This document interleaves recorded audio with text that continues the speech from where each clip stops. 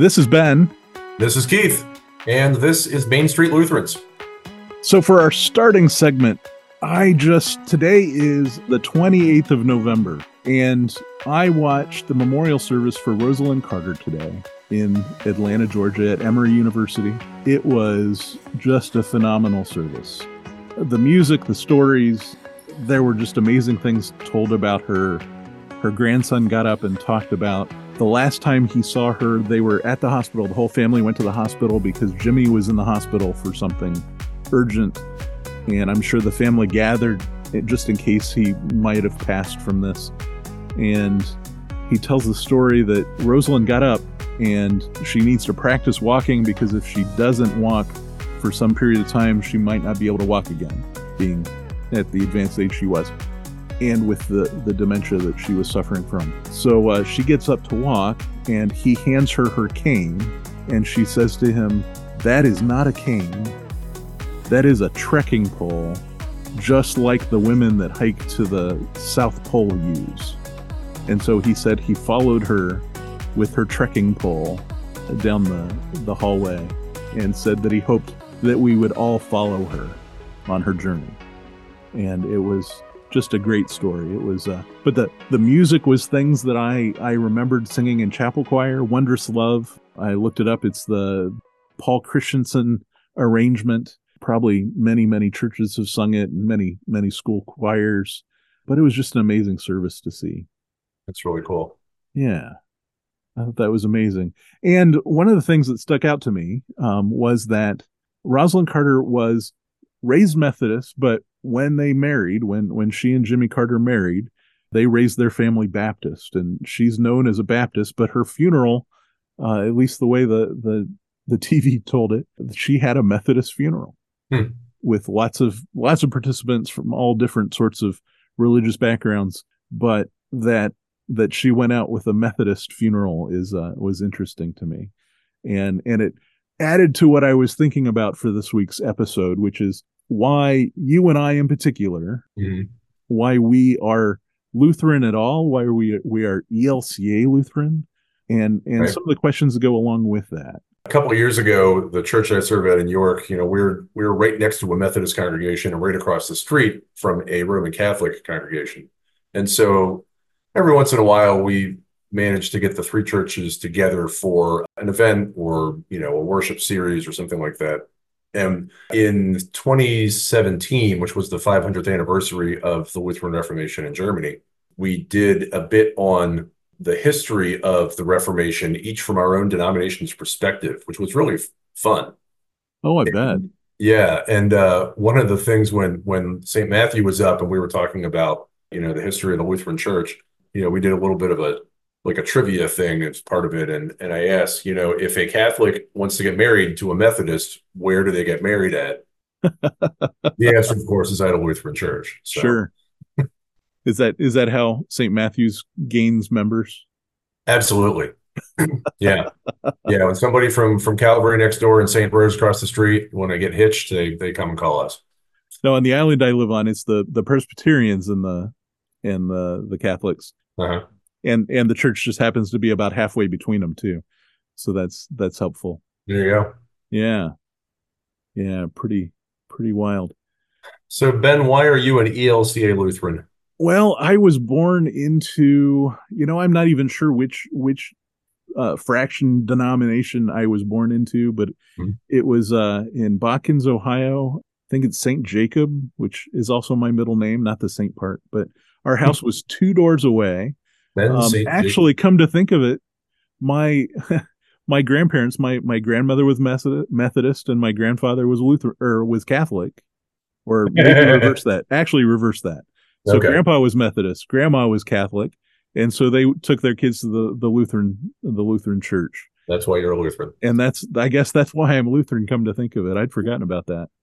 So I was baptized by Reverend Hirschberger. Now this is important.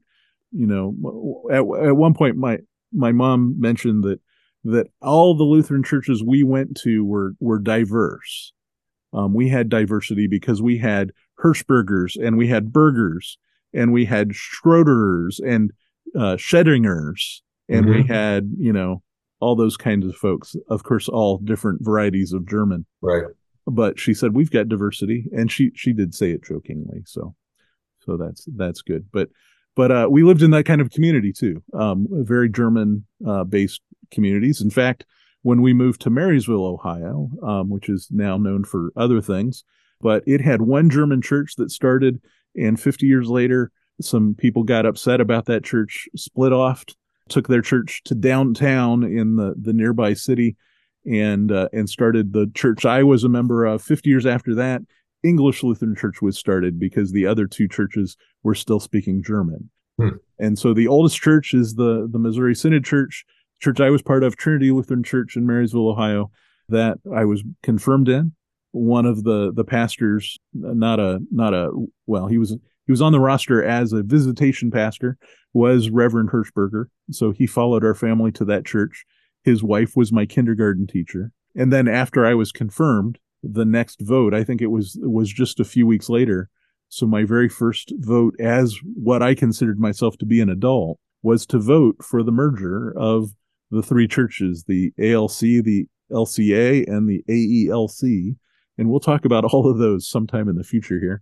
But that merger vote would have been like 1986 or 7. 1989. Right?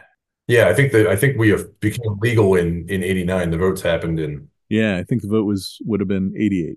Yeah. Wow. Yeah. So the very first vote as a voting member of my church was to vote for that, and it was really important, and had some big conversations with my mother about that, because we had to change our constitution. Mm-hmm. We had to change the constitution to allow people to be members of the Elks and the Moose and fraternal organizations. Right. Which secret, really what we're talking about were secret societies like the Masons. So some of the denominations, I'm not sure. So obviously ours, I think we were ALC. Well, we were either ALC or LCA, but one of the big denominations, one of the larger ones, didn't allow secret society memberships, and the other one did, I think. Right. And so they had to equalize that, and so that was one of the things that had to be changed in our church's constitution. That's a long story to say, I feel like Lutheranism is at my core. I grew up in that environment. It's just born and bred, cradle to grave is probably what it'll end up being. Mm-hmm. I feel intimately tied to the creation of this denomination, even though I left for a while. We'll talk about that in a bit, but yeah, I feel like I own part of it. Like it's ingrained with me. Yeah. Huh. That's really cool. I've also been a lifelong Lutheran, and while, because you and we graduated from school the same year, so born similar times, I don't have any memory of the merger that you described. I'm aware of it as an adult, as a piece of my history, but I don't know what Zion in Glen Rock, Pennsylvania was, Zion Lutheran Church, what predecessor body they were part of when I was first baptized. But I grew up there. I still am connected to the pastor that baptized me and the other pastor later on who confirmed me. I still have, contact with them, and they're important to me. So I grew up in a very small town in Pennsylvania, and the church was a big part of our lives there. In fact, in the 70s and 80s in Pennsylvania, schools were growing as the population was booming. And there was not enough room for all the kindergarten classes in the school district where I was growing up. And so my kindergarten class was actually in my church. So the other thing that was cool about that was my mom at that time in my life was the director of our local senior center, which met in the basement of my church. So I would go to kindergarten in the mornings upstairs in the Sunday school classrooms. And in the afternoons, I would go downstairs and hang out with the old people and learn how to cheat at dominoes. And that was my kindergarten years. And all through elementary school, I frequently would, I'd get off the bus and I'd be down at the senior center for the last hour or so that mom was working, and then we'd pack up and go home. But there was no distinction in those things between what was Zion's, congregational ministry and the place that my mom worked at and the place that I went to kindergarten and youth group and, other community events that would happen, in the church building that weren't really part of the church. But, as a kid, I didn't know the difference. It was just part of my home. And that was really cool. So I wasn't aware of any of the distinctions between, ELCA Lutherans and other denominations until probably the church, Ben, where you and I met when we were in college.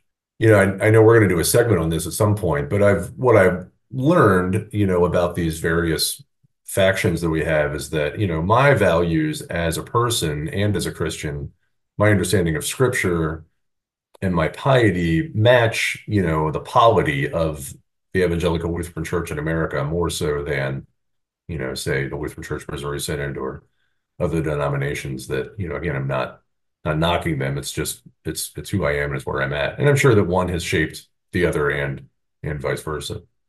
Yeah. Yeah. That's what you always wonder, right? It's like, well, Lutheran theology just naturally makes sense to me, even as I understand that I wasn't taught it properly. Right. Right.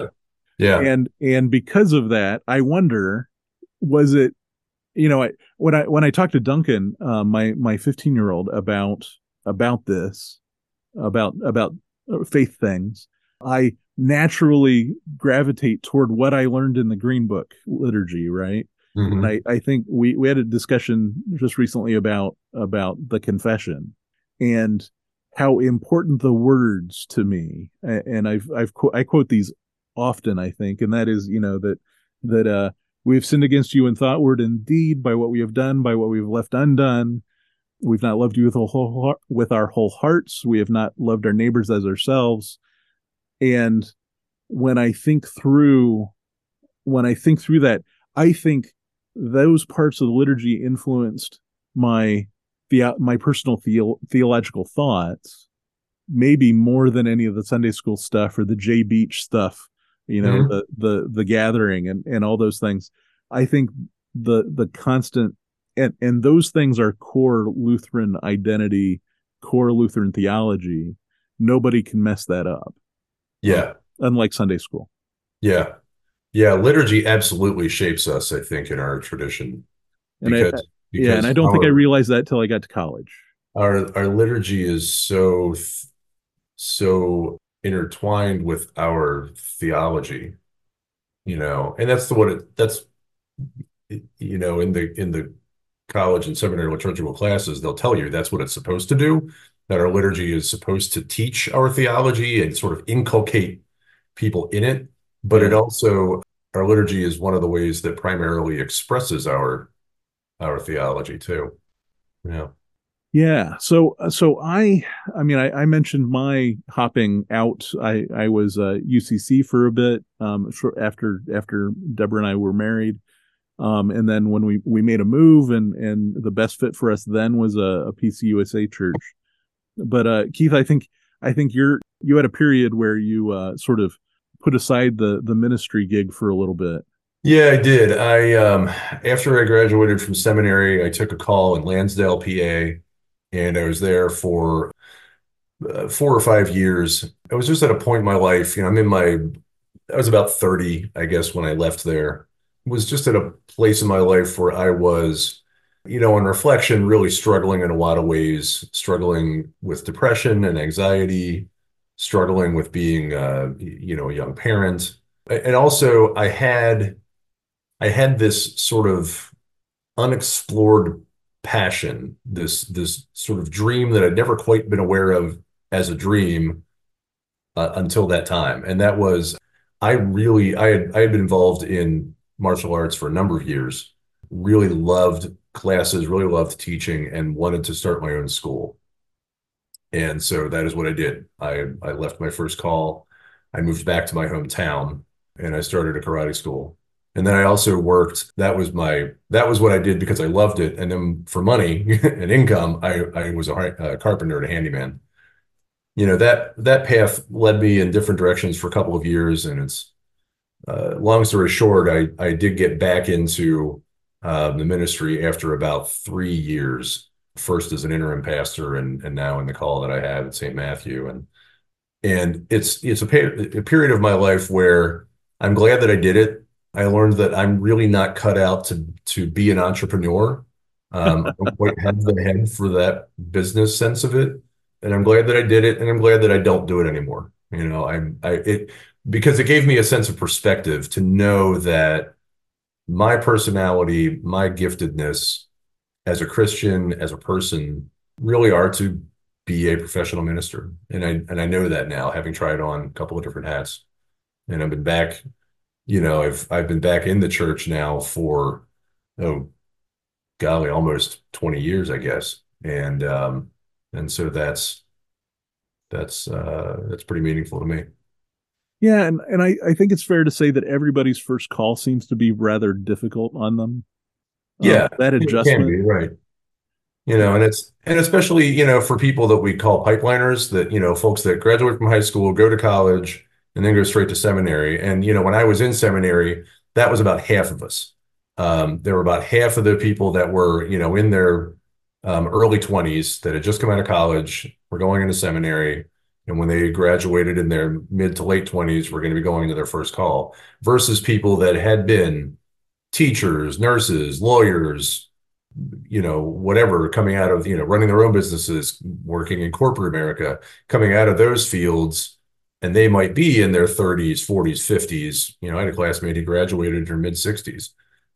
So while you were Alf, were you still attending church like normal, like a regular parishioner? I was, and that was an interesting experience. Yeah, to be an ordained pastor and then just be a member of the congregation. And it was partly why I wound up at the church that I was at, which was a bigger church where I knew, I had some side conversations with the pastoral staff.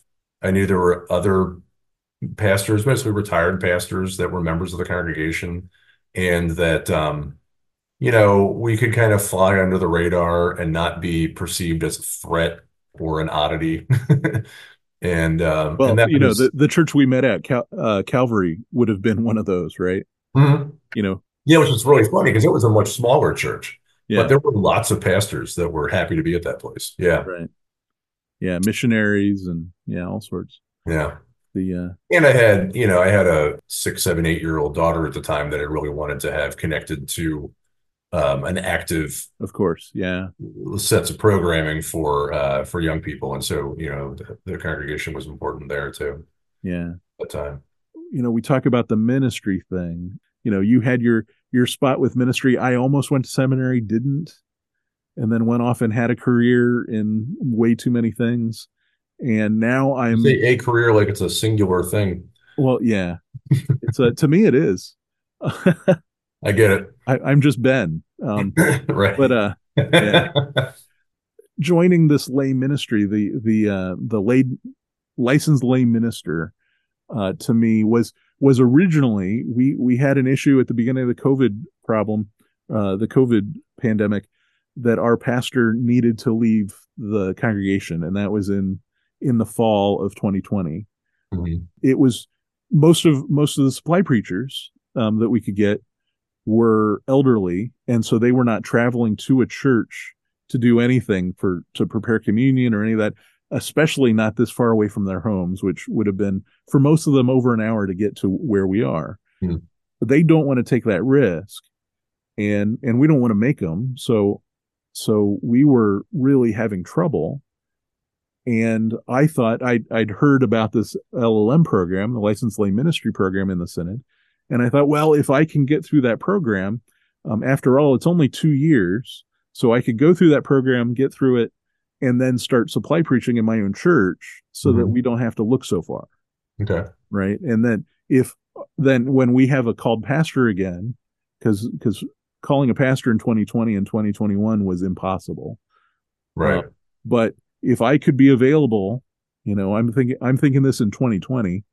If I could, do that next step, then I can then I'll be available for other churches in our area, and so they won't have a problem either. And I'm younger, so I can take more risks. I can drive further, do whatever. Yeah. But leaving that church, then that eliminated that reason. Mm. They have a called pastor and that sort of thing. So there's not as much need now, but the program itself is really speaking to me, and I'm really having a good time with it. Yeah. I think I'm really good, which a lot of people have told me I would be anyway. So Absolutely. And besides, it's a 2-year program, and you've managed to not quite finish it in a little over 3. sure feels like it. Yeah. Yeah. It turns out it's more like a 2 3/4 year process, but part of Right. that is we did have one class that had to be rescheduled because of illness in the family of the guy who was supposed to teach. So Right. Well, like you said, the urgency is kind of off because you're no longer at the same congregation. So, yeah, I'm not. Yeah. And I think I can now officially, or I can unofficially start doing some duties okay. um, for the internship at least. So, and I'm learning about that. But Well, and then we talk about my family, right? That's the other uh, part is that how your family comes along with this. And yeah. my family is we've been pretty low key. One of my sons actually is a little bit traumatized by church, and I'm not sure what if there's an event that happened, if something happened. I know that one of the people that did youth activities at at this church here near us is pretty brutal in how he leads youth activities. He wants the kids to be doing chores around the church Hmm.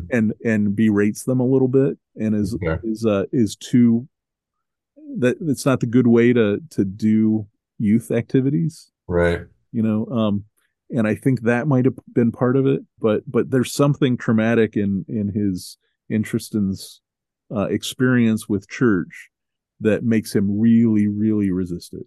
Okay. And it's more than just wanting to play video games or something. Now Duncan, on the other hand, likes it quite a bit, but because both Tristan and Deborah are sort of resistant. Now Deborah is very she's very introverted and doesn't take to people very quickly, and so she really needs to meet somebody that she wants to see there. Right. And we had an intern who she really did have a lot of, they did click really well, but the intern's now back in Phoenix. Yeah. And so that I got to doesn't meet work. your intern, didn't I? You did. That Sunday I was at worship with you. Yeah. Yes. And she likes our pastor. We actually scheduled to have a meeting with Carm, Pastor Carm, and the rest of the family, and they all get along and everything. But Mhm. it's one thing to be comfortable, and with me not being able to be there every Sunday, there's no tug to bring the family along, Right. and so that hasn't happened quite so much, and it's unfortunate. Yeah. My family is, so one of the things that was happening when shortly after I left my first call and went into business for myself was that I also got divorced. And we had we had one daughter, Alice, who was, 5, 6 years old at the time. And so, church for me as a, single dad, church was still a part of my life. And so Alice was a part of that as well. And then she was, when I was back into ministry, she was along for the ride. And then when I came to St. Matthew, she was confirmed here and went through some of the youth programming that we had, and that was all cool. And she's 24 now and married and doesn't have a very strong connection to the actual church body at this point, but I think she's still sympathetic to what the church stands for. Yeah. And so, she still shows up here once in a while for things when she's in the area. Her wife, who is from Nigeria, was also raised, I think, in the Anglican Church. And so, there's a lot of overlap in the practices and theology of those bodies, even from two different continents. That Uh, book of prayer is powerful. yeah, yeah. Alice also, as a musician, has probably the strongest connection to the church she's had as an adult has been playing bass or playing tuba, in the brass ensemble or in the praise band, at different points when, we've had a need and somebody called her up and she said, "Yeah, sure." Is that a polka praise band?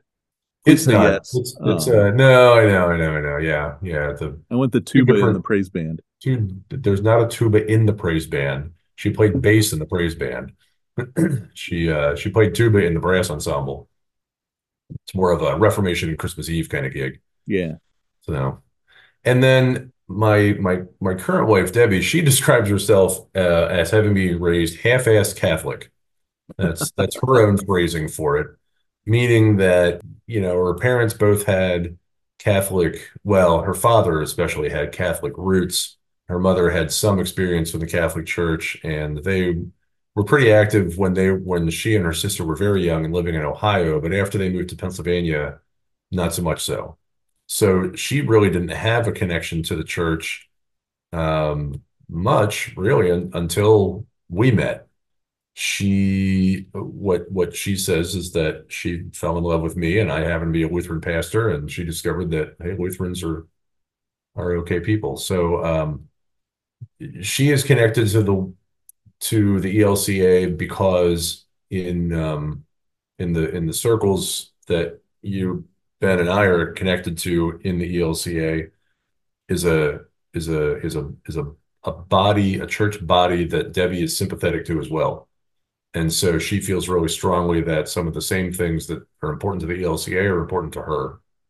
And so she's strongly connected in that regard. She's not a person who goes to church every Sunday, but she's here frequently. We have a 10-year-old daughter who, is extremely social, and part of that social connection for her is at church. She has friends here, just like she has friends at school. She also has friends at school who go to other churches, and so that serves as a sort of a bond for them. And so that's been sort of cool to experience that overlap as well. Yeah, for me as a parent and as a parent who is a pastor, my kids, I think, get a different kind of take on church than they would if they were in a family of, strictly lay people. But I think that it's not a bad perspective. The co-pastor, the senior pastor that I work with is my younger daughter's godfather. She calls him G Daddy. There's a lot of strong connections there. Yeah. Cool. Yeah. Yeah. So I think we've covered that. So now what everybody's been waiting for, we get to release the answer to the question from last week, or from our, actually, since this is really our first full length episode, maybe even going a little long.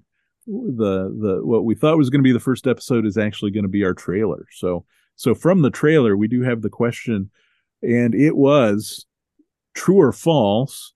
The Small Catechism is the Cliff Notes version of Luther's Large Catechism, and the answer is False, and yet there is some overlap. And the Small Catechism, I do wonder about the names. Did they really choose to call them Large Catechism and Small Catechism? Or was it just that one was the catechism and then the other one was the version of the catechism that was either longer or shorter than that one? Anyhow, turns out they're both written, well, I mean, the content developed over the course of probably a decade, but they both, I think, were more or less officially published in 1529, but they had different audiences. The Large Catechism was written for pastors and for church professors because Luther and Melanchthon and some of their fellows were basically control freaks, and they thought that these guys did not have a strong handle on Lutheran well, piety in and fact, theology at the all. introduction to the Large Catechism says, "I went touring through the churches, and it is apparent that none of you know what you're doing." Right, right, as only Luther could do. Yeah. So he wrote the Large Catechism to basically re-educate them and or fill in the gaps of what they were missing from their time in college and whatever. Well, and to be fair, when they went to seminary, it wasn't Lutheran, True. or as they would say, evangelical, Right. which is a whole other topic. Yeah, we'll be talking about that one eventually too. But yeah, the Small Catechism, believe it or not, wasn't written for pastors to teach to kids in confirmation classes. It was written for their parents to teach their kids about the basic tenets of the faith. An Shocking. extension of the ministry of the congregation, not for the congregation to do in their place. So I don't know about you, Ben, but when we teach confirmation at St. Matthew, we ask the parents to come with their kids. And so we end up having a much richer conversation for that, not only because the parents want to be there and the kids don't, and the parents talk and the kids don't, but because we get, just lots of different perspectives then on the conversation. So that's a lot of fun. Huh. Yeah. Confirmation was always our date night. There you go. So I don't think we'd go to church for date night. Mhm. So a new question. So the answer officially is false, but sort of. Right. So our new question for this week. Yeah. I'll go ahead and read it here. What is the primary purpose of the Ten Commandments? Now, this is multiple choice. A, they are rules we must follow in order to earn salvation. B, they are laws that are given to us by God for use in our courts. When they have to be written outside the courthouse, right? Yeah, or in, for some. Right. C, they show us that we fall short of God's demands and that we need faith in Christ for salvation. And D, they had a purpose in the time of Moses, but we are not to use them anymore. So those are and this is what is Luther's answer for the primary purpose of the Ten Commandments. Answer that for us if you want to email us at our email address that will be in the following here, or we might have a link to this on our website, which is mainstreetlutherans.com. And we'll see you in the next episode. Bye-bye. Bye, y'all. Main Street Lutherans is hosted by Keith Fair and Ben Fote. You can reach us at mainstreetlutherans@gmail.com, mainstreetlutherans.com, or on the socials as @Main Street Lutherans. Right now, that's Facebook, Instagram, and Threads. The show is produced by Fote Media Productions. Until next time, go in peace, serve the Lord.